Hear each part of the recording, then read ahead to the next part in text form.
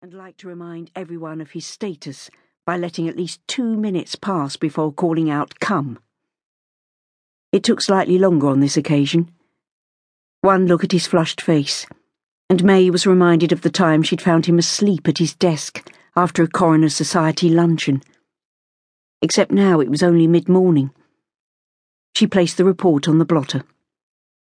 Colonel Tyndall uncapped his fountain pen and signed the end page without even asking whose inquest it had been. He pushed the slim sheaf of papers back at her and stood up. "I'll be in my club if anyone wants me." She'd got away with it, this time. He was following her down the corridor when May heard the street door open and close. Colonel Tyndall said something under his breath she thought it as well she didn't catch. P.C. Collier, the constable assigned to the coroner's court, was standing by her desk. Eager and fidgety, in a uniform she assumed had been issued with an assurance that he'd grow into it, he filled the small room with the distinctive odour of the glue factory. That meant he'd come from Poplar Hospital. Having been born and brought up within walking distance of the busiest docks in the world, May could always tell which street someone had just been in by the smells clinging to their clothes and hair. P.C. Collier shot her a smile of greeting before adopting what she knew to be his most serious expression. But it couldn't eclipse the puppyish excitement he always exhibited in her company. She might even have felt flattered by his crush if she thought he'd started shaving.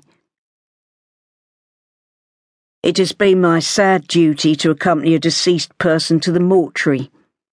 He pulled his notebook from his pocket and flipped over the pages. "One Clarice Gem. I was called to her lodgings last night, being Sunday the 29th of February, in—" He cast his eyes down quickly. "Robin Hood Lane. The house of a Mrs. Again a glance sneaked at his notes, as if to read them openly might lead to an accusation of cheating. "Harrison. Dr. Swan attended, and had the body sent to the hospital first off out of consideration for the lateness of the hour and your caretaker's gout. All the known facts point to a drugs overdose." May winced. He'd been doing so well up until then, using the sort of official language they both knew the coroner liked death to be couched in. A wheeze at her shoulder told her Colonel Tyndall wasn't going to let it go.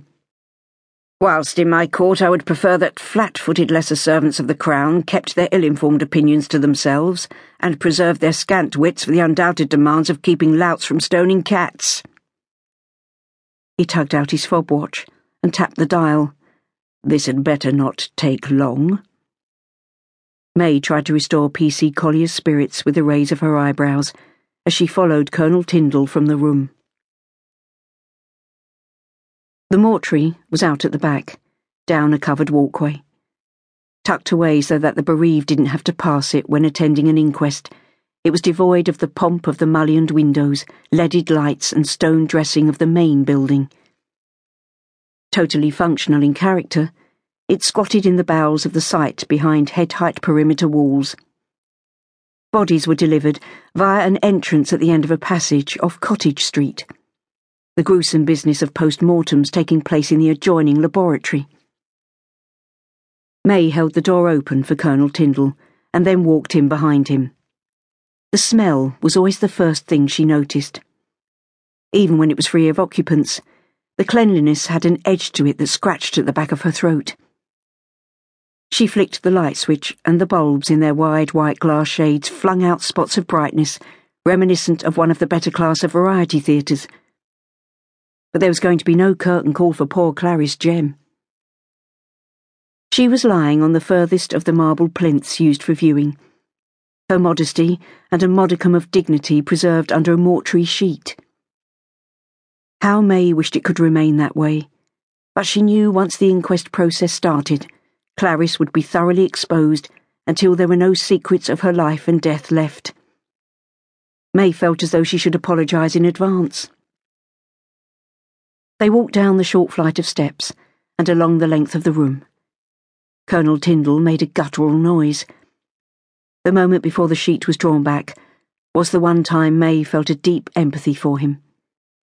Facing sudden and traumatic death was something you never got used to. It reminded you too much of your own slender grip on